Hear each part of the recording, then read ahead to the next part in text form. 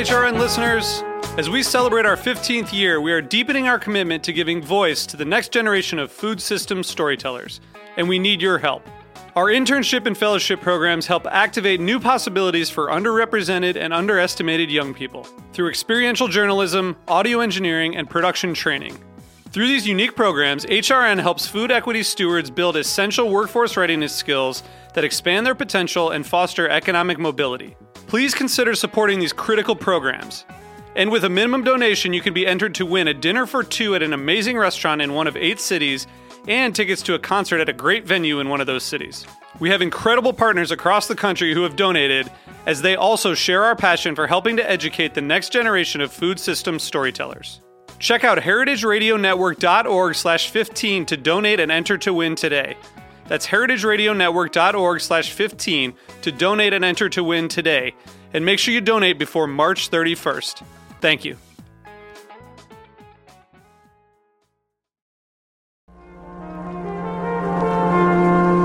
Broadcasting live from Roberta's in Bushwick, Brooklyn, you're listening to heritageradionetwork.com.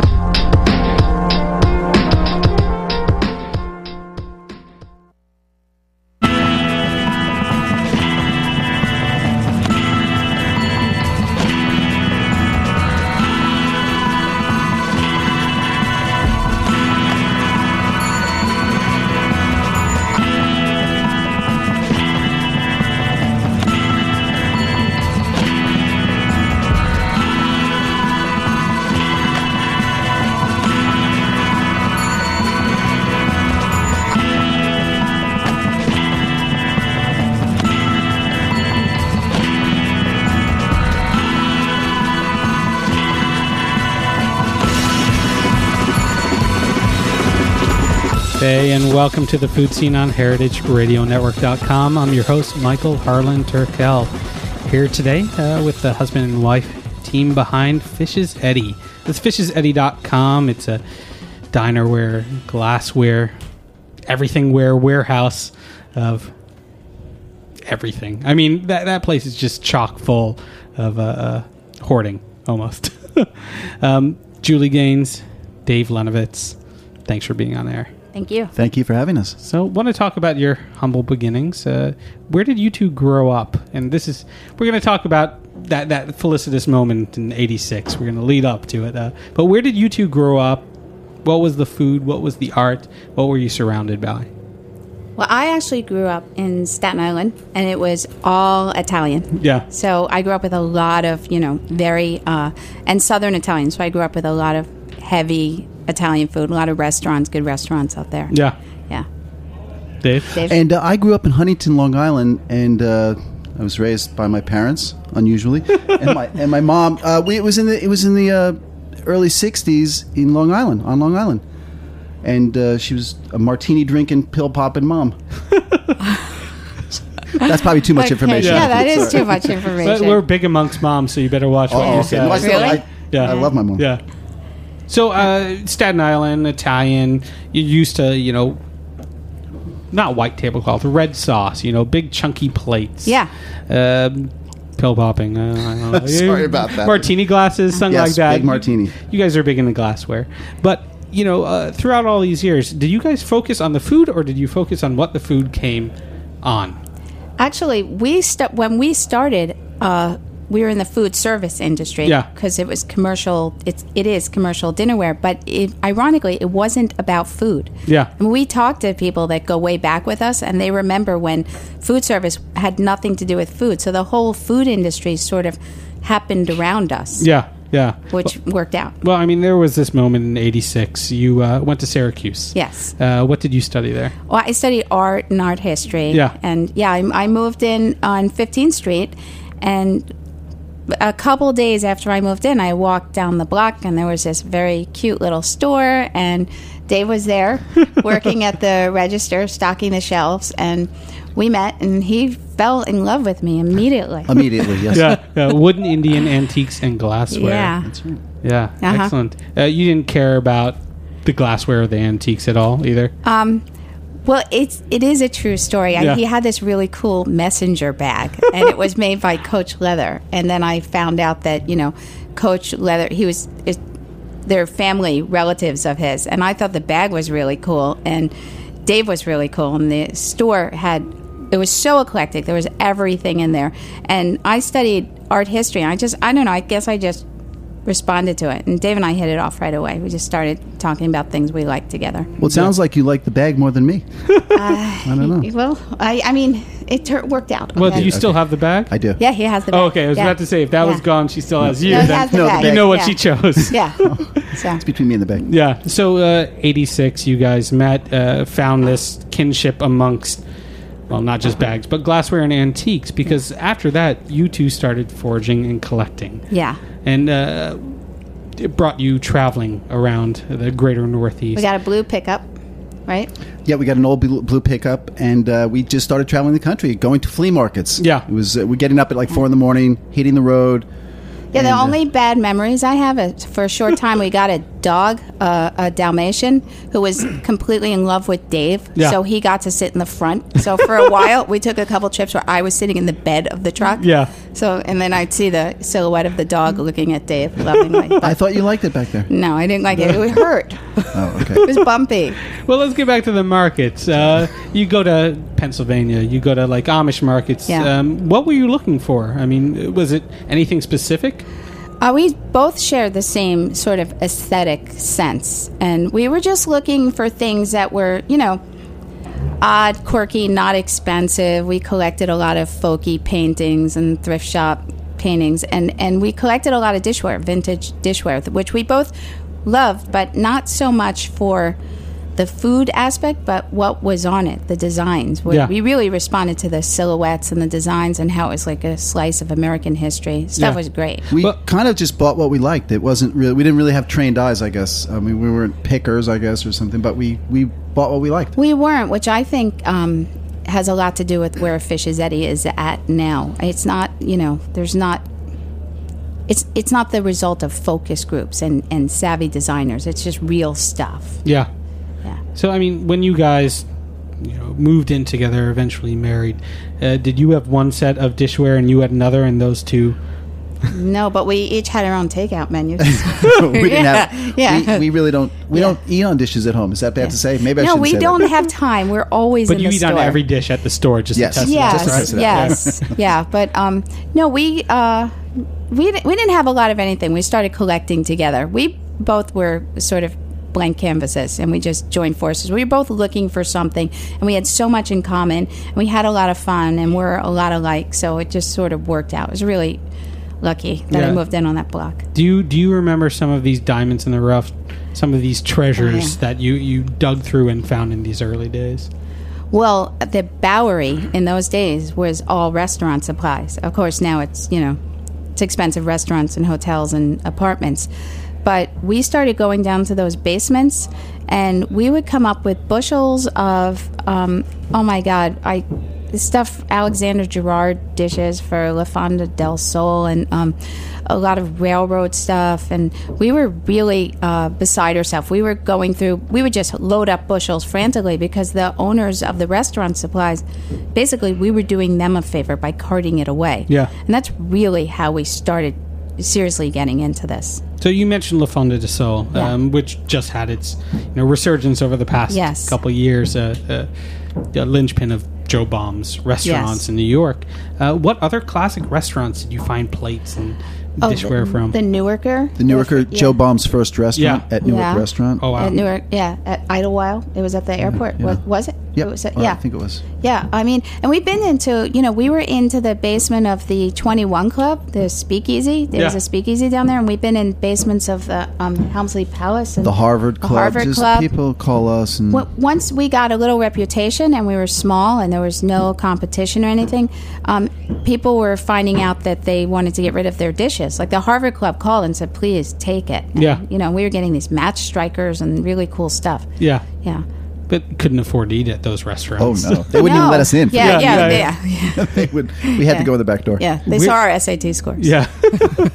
Where did you put all this stuff? I mean, it must have been such epic, monumental restaurants. Seriously, our apartment. Yeah. Yeah, it was everywhere. There were stacks of stuff everywhere. The bathtub, everywhere. We got a little apartment on, what street was it?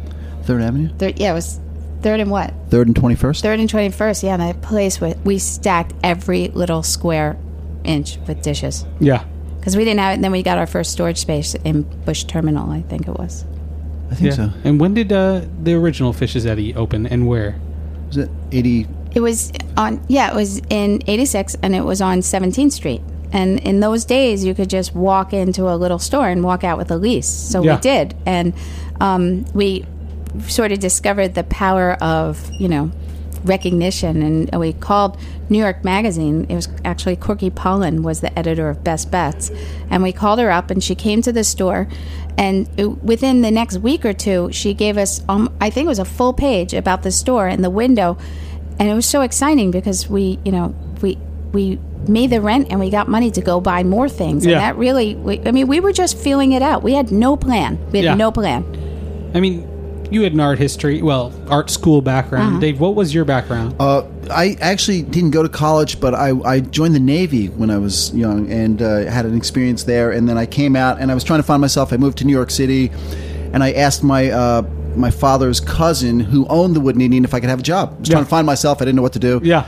And he let me in, and eventually I started managing the store. It was a tiny operation, but and that's how I got to that spot. And having an art degree doesn't mean I wasn't equally as lost. Well, 500 square feet. You must have stacked the store like you stacked your apartment. Just kind of cluttered it up. Yeah. Well, we were finding it in bushels. And it was really in crates and bushels. A lot of it was from the turn of the century, so it was packed in hay.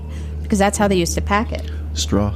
Straw. Yeah. But they would deliver it. The railroads would go right into the factories. Is that how it worked? Yeah, and there were no boxes or bushels. They would actually just pack the dishes in the railroad cart in straw. Yeah. And, it was really odd. We saw a lot of trucks like that in the beginning of our career. We'd get tractor trailers packed in straw. It was really weird and crazy. It was a totally different time. Yeah. So, what kind of brands? I mean, growing up in Syracuse, you were right near Syracuse China. Yeah, that was a big... So were you trying to find your Syracuse China of New York City? Were you, looking for something specific when you were going out and searching for dishware? Well, when we were going through these basements in the Bowery, there was only ever a handful of great American commercial manufacturers of restaurant china. So it was, there was Buffalo China, and there was Shenango China, and Viking Glassware, and Syracuse, and all these guys over the years, we were there at their as they closed their doors. But that's how, even though I went to school in Syracuse and I was very familiar with Syracuse China, and I've even dug through their dumpsters, once or twice, but more for art projects. But when Dave and I went into the basements of the Bowery, we would see old Syracuse China from the turn of the century. So we started making trips up there all the time. Now, this china, very unadorned, maybe had the name of a restaurant, a small logo, but it was true Americana. What made it so special? Was it that it wasn't over the top? Was it that it was well crafted? Was it that it was American made? All of those, yeah. I think that covers... I mean, it was just... It struck us. It hit our eye. It was so Americana. It was so, turn of the century. Well, I think Americans make the best china. It's really made with love. I mean, if you look at some of the old photos, and there's even some footage, and the way they put the handles on and decorate the... It's really one way to explain to people the history of this country, because it was made for old roadside diners and clubs and institutions. And then Dave recently just got catalogs. How many did you? We got about 100 catalogs from an old company, Shenango China, and it was their art catalogs of every pattern they ever made, and the books are there's no words. Yeah, you got to see them. There's the original, and of course this is way before computers, so they're hand drawn. They're hand drawn in the books, and there's Howard Johnson's and the Holiday Inn, original one. That's even later though. But it's really very exotic collection. We're thrilled. We feel very lucky to have it in our possession. Yeah, they're sitting in the store right now upstairs. So talking about seeing the design, seeing history of America through these kind of textile designs, what were some of the patterns that you were seeing? As Julie was saying, it's a lot of diners, a lot of clubs, institutions, schools, shipping companies, railroads, banks. It was just anything across the country. A lot of people, I guess, had the money, or the companies were more apt to be able to do a small custom run. Well, they would do small runs. Like if you had a little restaurant in the Midwest somewhere, you could call one of these guys and get mugs and plates and creamers, and the shapes also were so beautiful, and they're not made anymore. You would get something proprietary for your restaurant, and you didn't have to order the way you have to go offshore now and get, tractor containers, literally. So that's all this stuff we were getting. There were so many different patterns. Well, for example, one pattern I just saw in the book was from 1923. They're all dated, and this one was from 1923, and it was Atlas Dog Training School. And it had a picture of like a dog with a top hat and a cane. Yeah. And they had that put on the dish. And it was like a dog for the training sanatoriums, we're getting so much stuff like sanatoriums where, which was really like a spa at the turn of the century. Ladies' lunch. We have a lot of old YMCA. Those things are gorgeous. Do you ever see clients of older restaurants come in searching for those things? I was going to say people that went to the sanatorium got out and looking to furnish their apartment, but do you ever see people looking for these relics of their past? Yeah, there's a whole army of collectors out there that really we just put a bunch of items online, and people are just coming out of the woodwork for it. It's really incredible, the desire to have that stuff. Yeah, it's the kind of customer we actually have a special, fondness for, because they really appreciate what we appreciate. Not that we don't appreciate and love all the designs and the new things that we do, and everything that we do now is rooted in what we found. But the customers that come out for that original stuff. Yeah, what's a minimum order that you can get on like a mug these days? A custom run? Yeah. It's in the hundreds, several hundreds. Yeah. No, it's like 1,800. 1,200. Yeah, 1,800, and that's begging. Yeah. Yeah. But you guys do a lot of customization or proprietary. Mostly all now. Yeah. Yeah. Is it still all American though? No, it's not. And a lot of it is. We keep as much made in America as we can, but we're all over now. We're in we're in England and Mexico and China and India. We're really Colombia. Yeah. But the one thing we did, and that was like a turning point at Fish's Eddy several years ago, was definitely an arduous job to keep the quality up and make that change, and not make it a big deal. Like, we kept the quality of the dishes up, and it was a big deal for us. It was very important to us, though, to maintain that that quality that we have been so accustomed to. Because it's vitrified, it's not porous, it's heavy stuff. I mean, we really stand on the dishes to reach something. We don't bring ladders out. Oh, so you mean literally, not proverbially? Yeah. We stand on stacks of dishes all the time to reach stuff. I feel like that's a great, old school slogan poster, like, don't tread on me, or like, I believe in America. Like, we stand on our dishes. Right. And see a photo of the two of you standing. Actually, on you're dishes. A genius. I need a pen. Well, this is going to be on radio. You can just listen to it again. Yeah, that's perfect. On that, because I don't think I'm going to be able to say anything that genius again. We're going to take a quick break. Okay, perfect. You've been listening to The Food Scene on HeritageRadioNetwork.com. We'll be right back.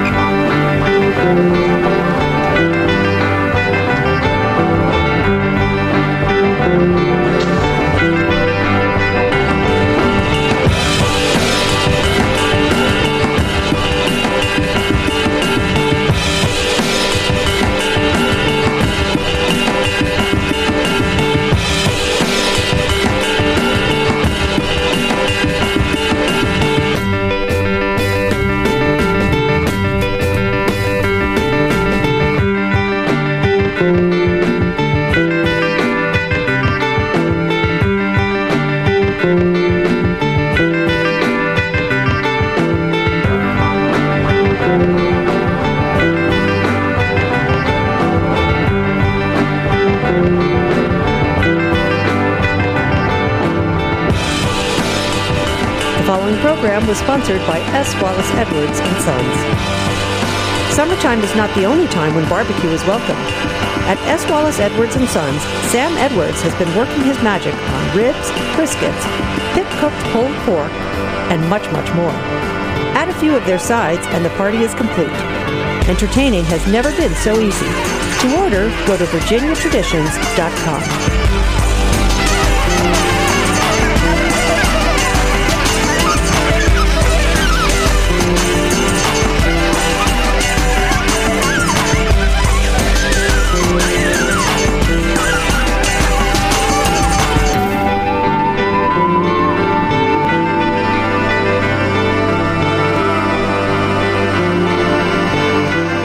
Hey, and welcome back to the Food Scene on HeritageRadioNetwork.com. I'm your host, Michael Harlan Turkel, here today with David Lenovitz and Julie Gaines of Fish's Eddy and Silka, sitting in the corner. We were just talking about, Americana and not compromising. I think a great spirit of not compromising yourselves was your transition of the store down to Hudson and Perry Street. What was it like taking that original location and moving it into what was the heart of the artistic community in New York City? Well, we actually found the store and we were just riding our bike, and the landlord was Bill Gottlieb. I don't know if you know. This guy was just as eccentric. He was a fixture in the West Village, and he actually owned a lot. He told Dave and I, I'm going to buy everything in the meatpacking district, and he did. And now he gets a lot of press now too. I mean, he passed away, but his whole family's. But we were riding by and we saw that store, and it definitely had a great vibe because a White Horse Tavern was on the corner, and it was a great location. And we opened up, but we didn't realize how great it was. It ended up we would go in at 1 o'clock in the afternoon and stay there till 3, 4 in the morning, and there was so many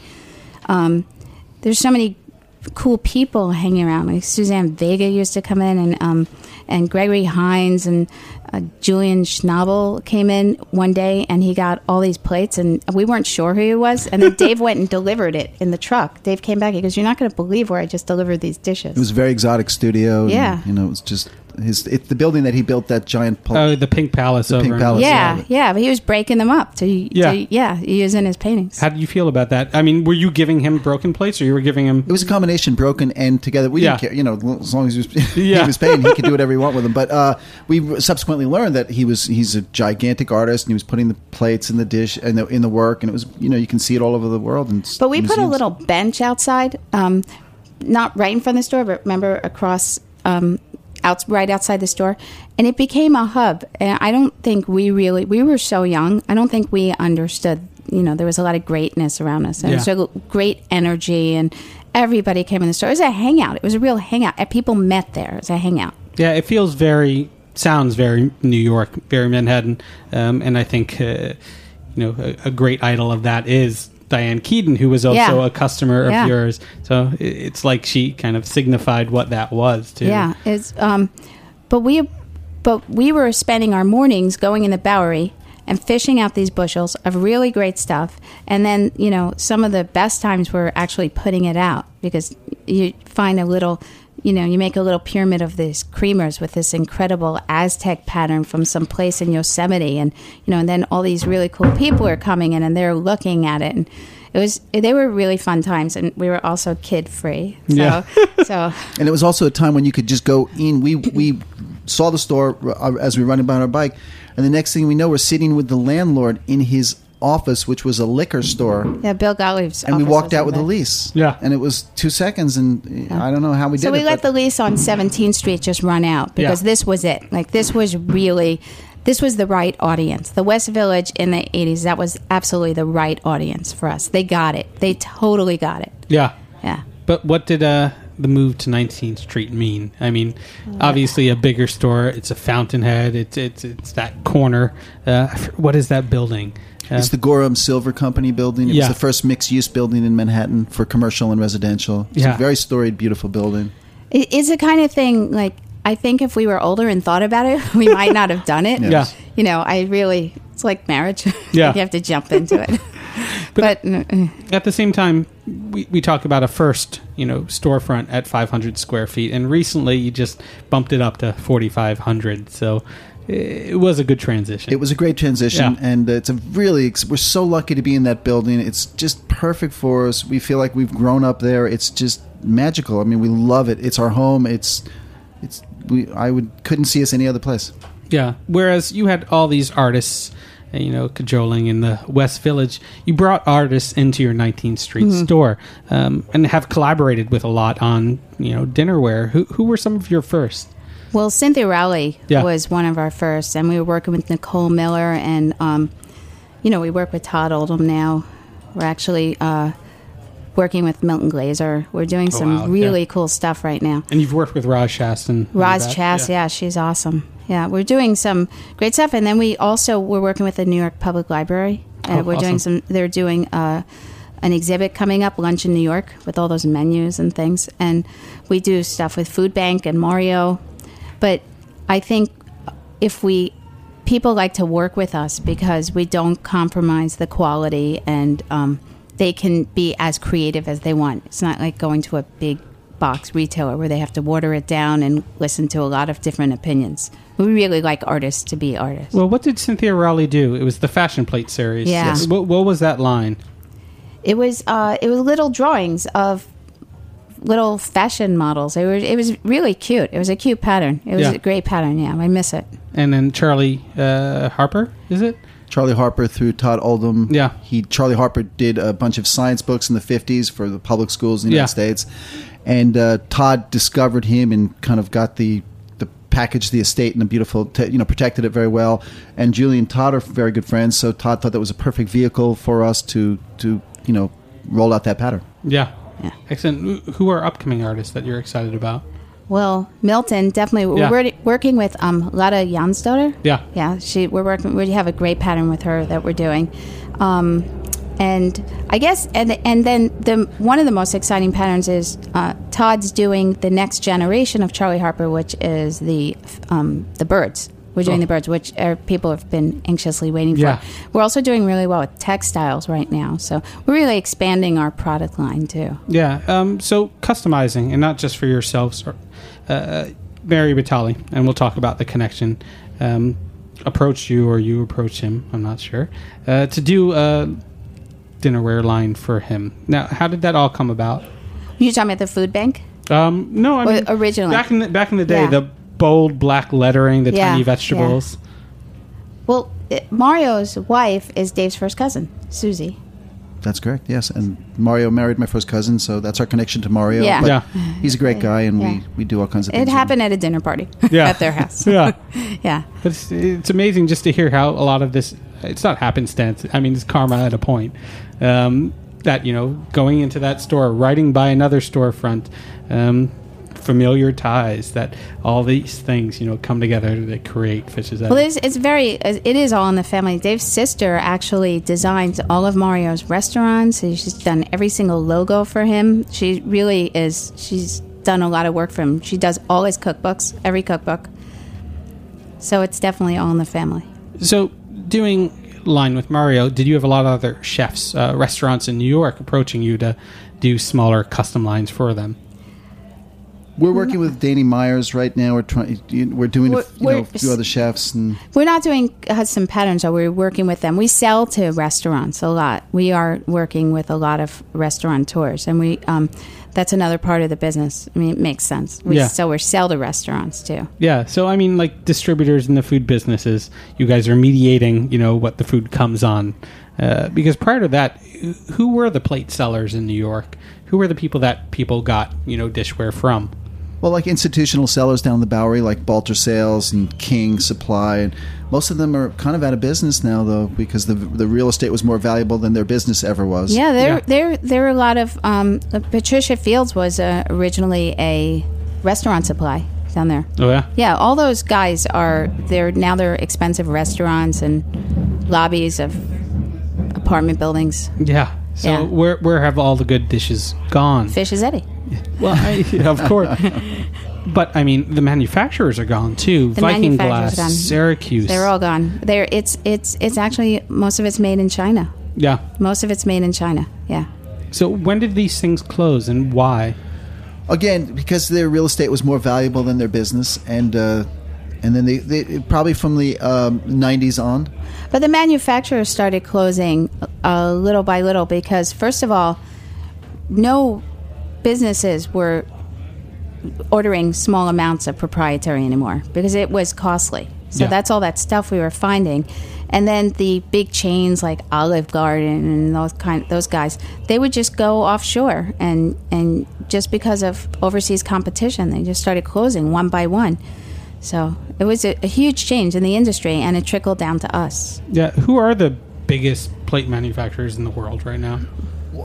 There's Homer Laughlin. That's an American-made company. But they're the last one standing, and they're standing because they make Fiesta ware. So they're down to like a small portion of their business is food service. They're really about Fiesta ware, which is not commercial use. Yeah. And then the majority going overseas, and you guys not wanting to compromise, your original mantra and mission statement. I mean, it must have been hard and taking some time to, scout out Mexico and scout out, We did. We traveled to a lot of places and worked with a lot of factories, and it in the beginning we didn't think we were going to pull it off. We thought because they didn't have the quality that we were demanding, but eventually after working with the factory and the designers, we got it down to what we wanted, and they produced what we needed. So this is a true case of think global, shop local. Yeah. But I mean, we never thought that would happen to us. Our heads were a little bit in the sand. Well, we were trying to stay to American made as long as we could, but it meant us staying in business. I mean, we would have to look for jobs. Yeah. And that wasn't going to work. This all kind of hit in 2008? No, earlier than that. Earlier than that. Yeah. Late 90s. Well, no, probably around like 2001, 2002 is when like things got a little hairy. Yeah, definitely. Yeah. So, and you, not to bring back somber times, I mean, you had an Upper West Side, an Upper East Side, East Hampton. I lived right near the Brooklyn location. Yeah, well, that was the first thing we did when we decided, let's just go back, and we believed in the brand. We worked really hard to build it, and we love it. And to go back to square one and figure out how to do this and be global, we just retracted and closed all the stores. The one store that we would still have, we actually did lose the lease, which was the Upper West Side. Yeah. But we had to go retract and go back to home base, which was 19th Street. Yeah. But in that one store, we're doing more business in the one than we did in 5. Yeah. Wow. Yeah. So business is through the roof right now. It's because people will travel for your travels and for all your hard work, Well, also, outsourcing, it meant the ability to be more creative. Like, honestly, the Charlie Harper dishes that we're doing with Todd, we could never have done those in domestic manufacturers. Yeah. Yeah, and even a lot of stuff that we have, made in Mexico. I mean, we could never. American manufacturing was limiting. Yeah. I don't know whether or not it was made in America, but it's definitely Brooklynese. This wonderful, line that you did. It was a competition, actually, right? Yeah, we do an annual competition at Pratt, which is really it's something that's close to our heart. We love it. We've been doing it for a while, and that was the first place winner 2 years ago. Yeah, Jordan Awan. Yeah. No, was that Jordan? Jordan didn't do Brooklynese. Jordan did the Brooklyn pattern. Oh, the Brooklyn pattern. Okay. Yeah. But you had, obviously Jordan too, who's I think the creative director, art director. Yeah, he's at New Yorker. Yeah. So you've had wonderful people to contribute and collaborate with. But this annual thing that you have at Pratt, what are some of the other patterns that have come out? Well, we did the Brooklynese. We have it's called the intervention pattern, and it's sort of obnoxious sayings around a mug, like you're not perky, you're sweaty, things like that. I mean, it's a very funny pattern. And we just had the competition this year, and the winner is, I love it. The subject matter was politics, and the winner did a Teddy Roosevelt design, which is pretty funny. And then another winner says, let them eat cake. But then it says, we are the 99% all around. You don't think it's too soon for the Teddy Roosevelt thing? Very funny. I don't get the Teddy thing, but we'll see how it goes. Excellent. My dad looks like Teddy Roosevelt. Does he? So, really? Yeah, he even has the diastema, that little really? gap. Yeah, I'm a Teddy fan. Yeah, so I'll bring him in someday. Okay. Maybe he could be your Teddy. Yeah. We'll need a character the day it comes out. He's retired. He can do that kind of stuff. I mean, from the Brooklynese to one of my favorites, it's the Heroes of the Torah. Yeah. Yeah. Where do these ideas come from? They come from Julie's No. beautiful little head right No, there. that's not true. It's really a collaboration. First of all, we have great people at the store. We have such a good team. Yeah. Selka and Sarah. And we have so many... I always describe the store now as sort of like a moody teenager, and it has its own personality, and we're just trying to make it happy. Yeah, Really. it feels very Claire Danes, very Yeah. My So-Called Life sometimes. Yeah. So it's a collaboration. Everybody gets involved. Everybody, and then we do have a point of view, and everybody buys into it and contributes to it. Yeah. So, I mean, point of view, going back to your initial idea of what Fish's Eddy was, are there great new American talents in dishware, in plates? Any local talents that are making things that you're trying to bring in? Well, Lotta, definitely. Yeah. Yeah, she's definitely a local talent, and I would say Todd's a local talent. Yeah. Yeah.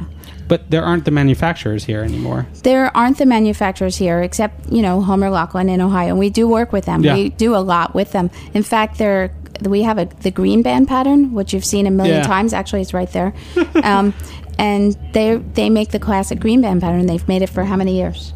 120. Yeah, 130 and we carry it. It is what we have at home. Actually, it's the most beautiful, I think, classic, versatile pattern. It's just, you've seen it everywhere. It's like meeting an old friend every time you see it. Yeah. And is that your best seller? No, it's not the best seller, but it's definitely very appreciated. Yeah, it's a kind of a classic, but it's not. It's for a particular group. I mean, it's kind of the old New Yorker guy would gravitate to it. But people mix and match a lot, and this was not necessarily by design too, because when we were bringing those bushels up from the basements of the Bowery, we were bringing in, it was all mixed. It was just everything that you can imagine was in there. So people started mixing and matching. We didn't sit around and say, let's try to get people to mix and match. Yeah. So that's sort of how that happened. Oh, well, let's explain the mix and match too, because that whole section to the back left, where, I mean, it's just a mosh pot of everything. Is that stuff that you're trying to get rid of, kind of like the restaurants inviting you in to unload their basements? Well, maybe. I mean, I don't know if it's get rid of. It's people love they love digging. Yeah. They really love the adventure of what they're going to discover. It's a kind of a discovery. There's an area in the store that's just what am I going to find? You're giving them the true Fish's Eddy experience by doing that. Yeah. And now Fish's Eddy, the name. What's it all about? It's named after the fish family on a tributary of the Delaware, and a lot of towns up there are named after the families. Like there's Fish's Eddy, Long Eddy, Hale Eddy, and they're eddies in the river. And the town was founded by the family, and they just named it after the family. Yeah. Does that make any sense? Yeah, we have a letter from a fellow named Hiram. Oh no, his last name is Fish, and his great-great-great-grandfather was Hiram Fish from like the late 1600s. That was one of the founders of the town. Yeah. Yeah. It's very beautiful up But there. the best compliment I think we've ever got. One time, somebody sent us a snapshot of the sign Fish's Eddy, and they sent it to the store, and they said, "Did you know they named a town after your store?"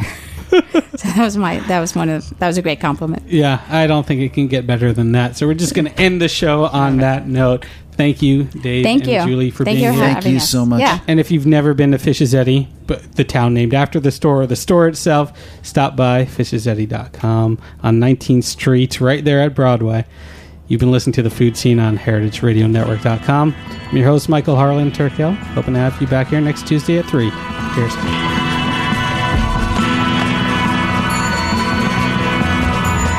Thanks for listening to this program on the Heritage Radio Network. You can find all of our archived programs on heritageradionetwork.com, as well as a schedule of upcoming live shows. You can also podcast all of our programs on iTunes by searching Heritage Radio Network in the iTunes Store. You can find us on Facebook and follow us on Twitter for up-to-date news and information. Thanks for listening.